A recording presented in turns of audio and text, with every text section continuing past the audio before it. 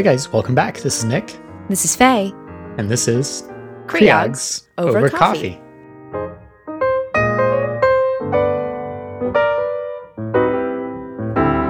Today we welcome back with us again in collaboration with the SMFM Thrive Initiative, Michael Foley. Today we're going to talk about disability insurance. So welcome back, Mike.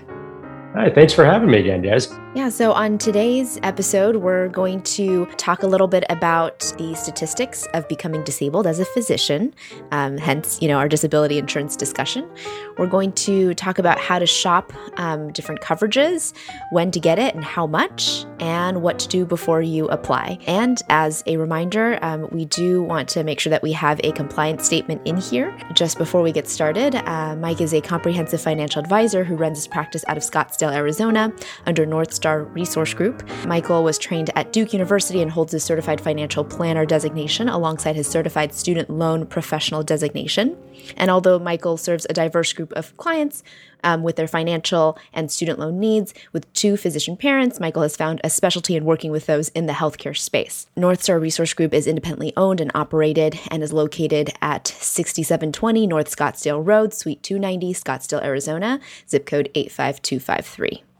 Brilliant. So, Michael, let's start. I'm not sure I really want to know the answer to this, but what are the statistics about physicians getting disabled? Yeah, it's always a fun conversation, right? It's almost as fun as the student loan conversation, but it's really hard because when we're looking at it, a lot of people don't really see the impact of these statistics when you're looking at people getting disabled because, unfortunately, a lot of people that get disabled don't really share that. It's not really something that they want to be sharing with all of their colleagues that they are disabled and they might be collecting from their disability insurance. But, according to Medscape, they actually did a poll and they showed that about 25% of people are going to need to use their disability insurance or become disabled throughout their careers. Wow. So 1 in 4 actually are going to use that. And so just for context on something like that, I just found it was an interesting statistic on homeowners insurance to try to, run a parallel here. They ran a kind of a survey between 2014 and 2018. One of the insurance organizations, and we'll throw these references in the show notes for you guys. But just for someone to have any sort of homeowner's claim on their homeowner's insurance is 5.6%. So it's that much more. It's 5 times more likely that somebody's going to get disabled in their career than file even one homeowner's insurance claim on there. Yet, if you have a mortgage on your house, it's mandatory that you have homeowner's insurance. And so I just thought that was an interesting parallel, because we don't really think about this. And a lot of times people see disability insurance as optional or just kind of something that, maybe I should get it, maybe I shouldn't get it. And as we'll talk about too, it's not always you have it or you don't. It's a very gray area with what types of policies you have. So, but when you're looking at that, it's really, really difficult to ignore, those statistics when you're looking at that. And I even have a family member that, used her policy twice throughout her career. And, some of her partners might not have even known that was the case. And so it's really, really a big impact on people's lives and a lot more prevalent than people think. Yeah. So I guess the next question then, Mike, is how do you shop out your coverage? Like, what should we look for? Yeah, sure. So the biggest thing, kind of the core thing that people should be looking at when they're shopping out their disability insurance coverage is how do they define you being disabled in the contract language?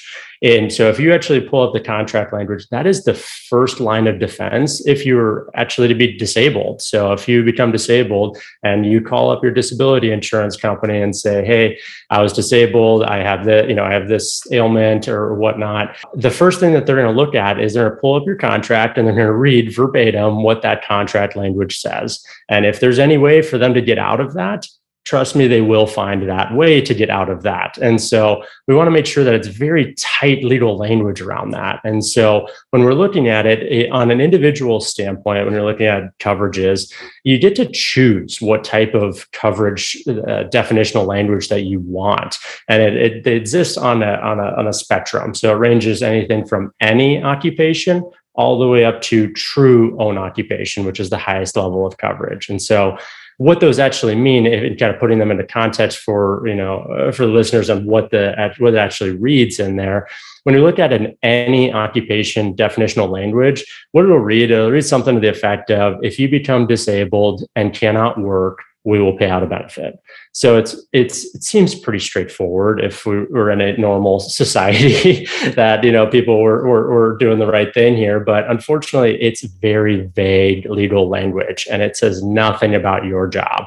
So if they can legally prove that you can work in any job and you can just work. So, that's in today's day and age, you can operate a tablet from your bed and you can hold a job. And so it's very difficult to get paid out on those any occupation. So those are the definitional language that you see on a lot of the less cost of insurance policies that you'll see on the market. You'll also see that pretty typical with a lot of the group policies that you might have offered through your hospital or your private practice.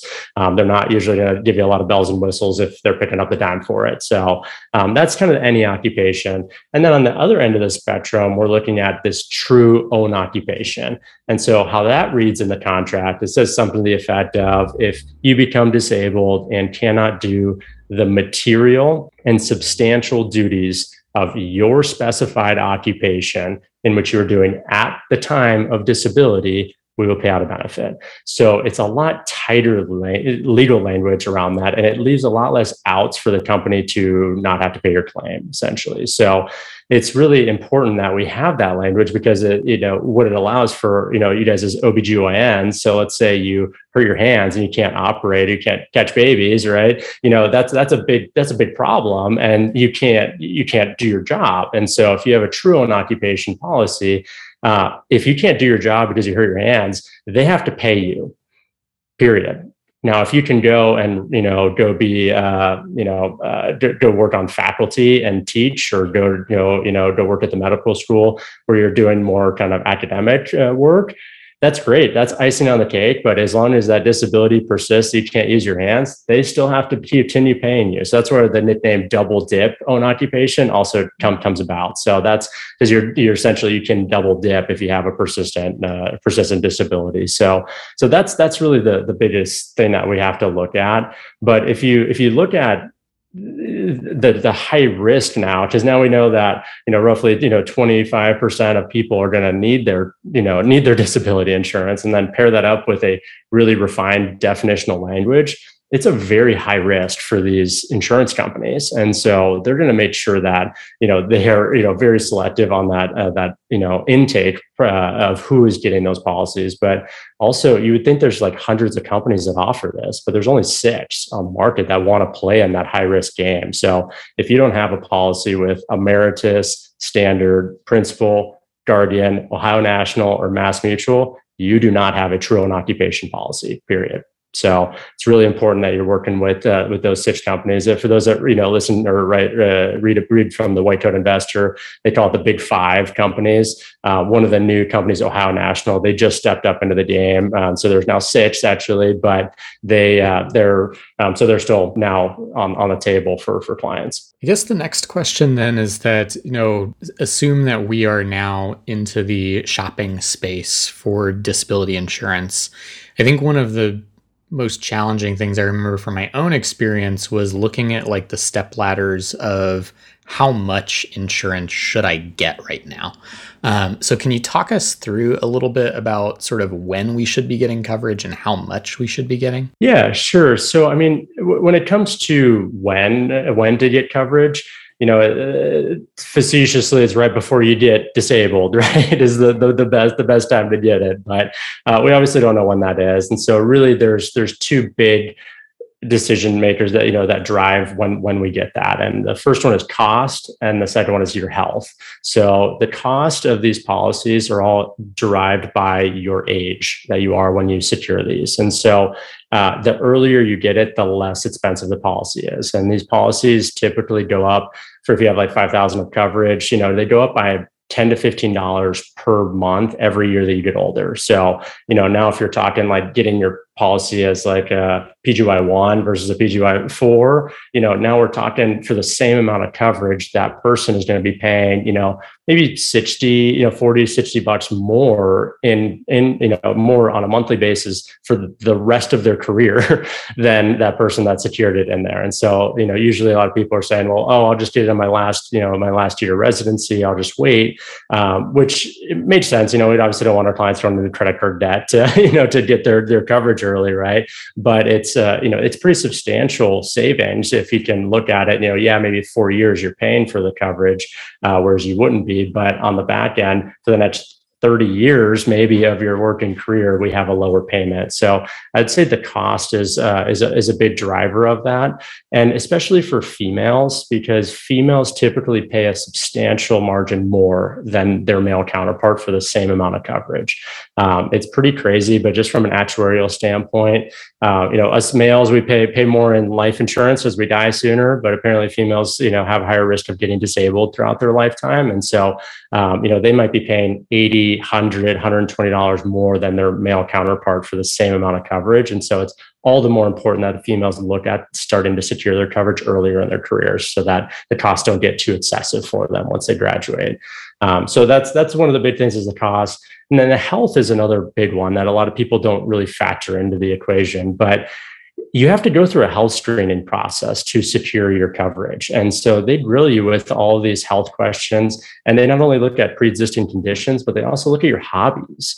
And so if you're, doing, some more risky hobbies, I grew up doing the martial arts, right? I have a martial arts exclusion on my own disability insurance policy, right? And so how it works in disability insurance realm is that they don't change the price for how risky you are or not. They just cut things out. So they say if you have a pre-existing condition of a knee injury or some sort of illness that you had when you were a kid, they'll just cut that out of the policy. So if you ever have a disability because of your right knee, we're not going to pay out, but anything else will cover. So the later that you're never going to be younger and healthier than you are right now, right? And so the longer you wait, the more exclusions that we typically see start coming up on the policies. And I think the industry says that there's like about 40% of people will get some sort of exclusion or just outright denied from coverage. So it's a very stringent process that they take you through to make sure that, because obviously they're potentially on the hook for millions of dollars. And so they don't want to let people in. They have kind of adverse selection, guidelines to make sure that they don't bring in people. And so they're very quick to do that. And so it's also really important that, we see a lot of mental health related issues that come up. And so many of our clients, it's more often that we see someone who has taken some sort of antidepressant or something like that throughout their medical school to make it through. Medical school is brutal, and so it's very common, but they're very harsh on that stuff. And so it's not to say that they're going to deny you if you have that, but it makes we have to factor that into the equation. So we definitely want to make sure that we're looking at that when we're looking at it. So. And then to your second point is how much coverage to get is that's another one that it really kind of depends on your individual situation. When you're in practice, we typically recommend that you have at least enough to cover your base expenses plus your student loan payments. Whatever that is, we want to at least have that so that if you were to become disabled, we at least be able to continue our base expenses. Other folks might try to get as much as they possibly can based off of their income, which is totally reasonable, but it gets expensive. And so, if we're trying to, let's say you're bringing in $20,000 a month, first of all, they're probably only going to let you get maybe, $16,000 to $18,000 per month of coverage if you're bringing in that much and don't have any other coverage in force. But you might be paying over $1,000 a month for that much coverage. And so, is this the plan, or is this the backup to the plan? And so that's what we got to make sure that we're putting in context when we're looking at that. But while you're in residency, you only have access to up to 5,000 per month of coverage. When you're in your last year, you get access to a little bit more. And so it's typically more than our resident clients are making on a monthly basis as they're going through. And it's funny because you guys are actually the only demographic that they allow to get more than you're making, because they know that you're incentivized to finish your training because you'll make more money that way. So they do allow you, but it allows us to kind of play the game to secure your rates in more amount of coverage at a lower age bracket, which is helpful. So, but I mean, if you're in your first year of training, you don't need to get the full 5,000 of coverage, because there's ways that you can increase that in the future. But at least getting it to knock out that health risk of something coming up, to guarantee that you never have to go through the health screening process, and maybe securing 2,500 of coverage when you're starting out might be a good fit. Well, thank you, Mike. And as someone who did get disability insurance with one of those companies, I can confirm that they're very strict about those criteria, and will send someone to your house and like weigh you and make sure that you say you are who you say you are. So, I mean, obviously, other than, quitting my skydiving hobby, what are some of the things that, we need to do before we apply for disability insurance?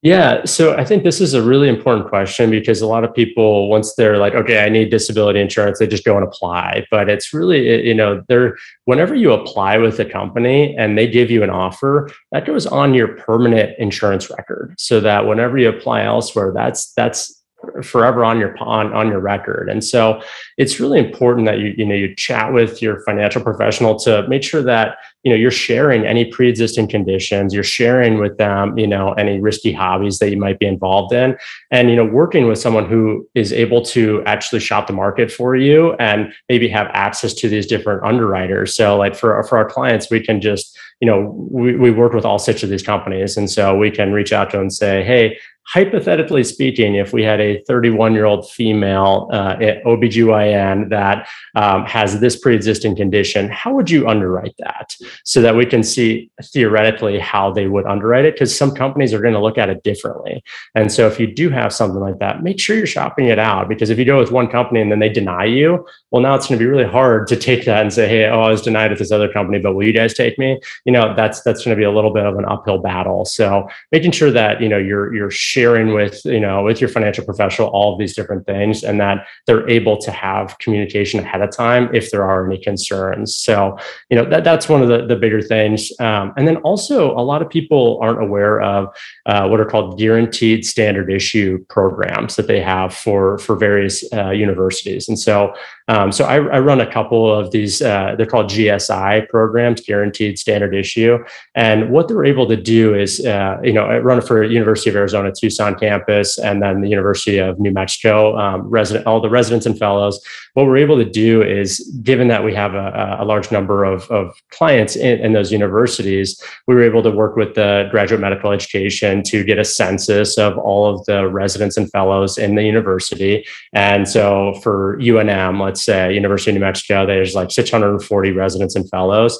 And so what we're able to do is we were able to go to all 6 of those companies and say, hey, would any of you guys take on the risk of the law of large numbers, of saying that, hey, if we get enough volume of people going through the university, can you not underwrite the individual?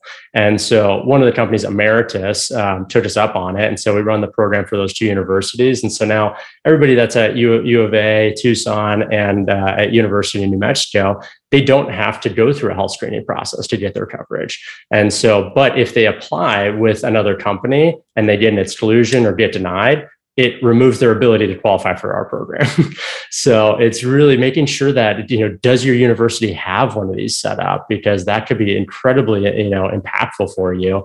And you don't want to, find out about it after you've already applied. And so make sure you kind of, research online, talk to keep an eye out for emails. A lot of these programs, like for, the ones that we run, they're not official benefits of the university because of all the legal red tape around this stuff. And so they can't technically they can't market this for us. And so just because they can't market it for us doesn't mean it's not available to you.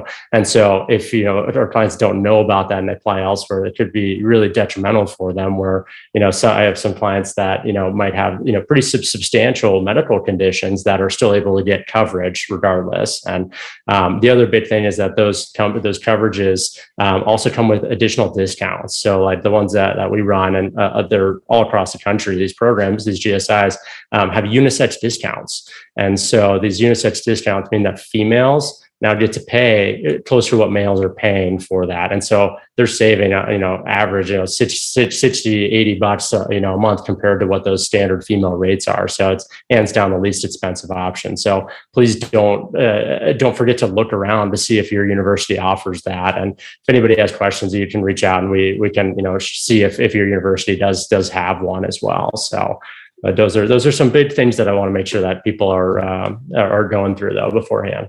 Thank you again, Michael, for going through all of this with disability insurance, especially because this is kind of the season for it, right? Match day just happened. People are going to be moving into residency programs now. They're going to be inundated by their universities with all sorts of new benefit options, with disability insurance potentially being one of those things. But we're so happy that we're able to get this out to residents, get the word out. If there are other questions that come up, how should our listeners get in touch? Yeah, sure. I mean, the easiest way is just to shoot me an email. My email is michael.foley@northstarfinancial.com. Or just Google Michael Foley Northstar and reach out that way. We'll put some links in the show notes as well, so that you guys can just even book a meeting right on my calendar or reach out. And if you guys are just interested in just getting a comparison of the 6 options for you, you can just shoot me an email and we'll have our team run those different options for you. And sometimes, if like a group of a whole class just wants to do it, and we can get all their information and then just run it so everybody can have a comparison and stuff too. So feel free to reach out, and we're happy to help guide you through this process. Well, thank you so much, Michael, for coming onto the podcast and giving us all this good information, which I feel like I wish I had this when I was 26 and starting off residency. No, well, thank you guys so much for having it. These are always fun. Love doing these with you guys. All right. So that does it for today. Once again, this is Nick. This is Faye. And this has been Creogs Over Coffee. All right, guys. So if you enjoyed this episode or any of our other episodes, go ahead and go onto iTunes, Spotify, Google Podcasts. Give us a 5-star rating and review. You can find us online on Twitter at Creogs Over Coffee, on Instagram and Facebook at Creogs Over Coffee. Or if you love the show, head over to our Patreon, patreon.com/Creogs Over Coffee. Send us some love and we'll send you some swag. For show notes for this show and all of our other shows, and also if you want to get in touch with Michael Foley or even schedule a consultation with him, you can find his information on our website, www.creogsovercoffee.com. You'll also find the Rosh View question of the week there. Finally, if you have a question for us, email us, creogsovercoffee@gmail.com.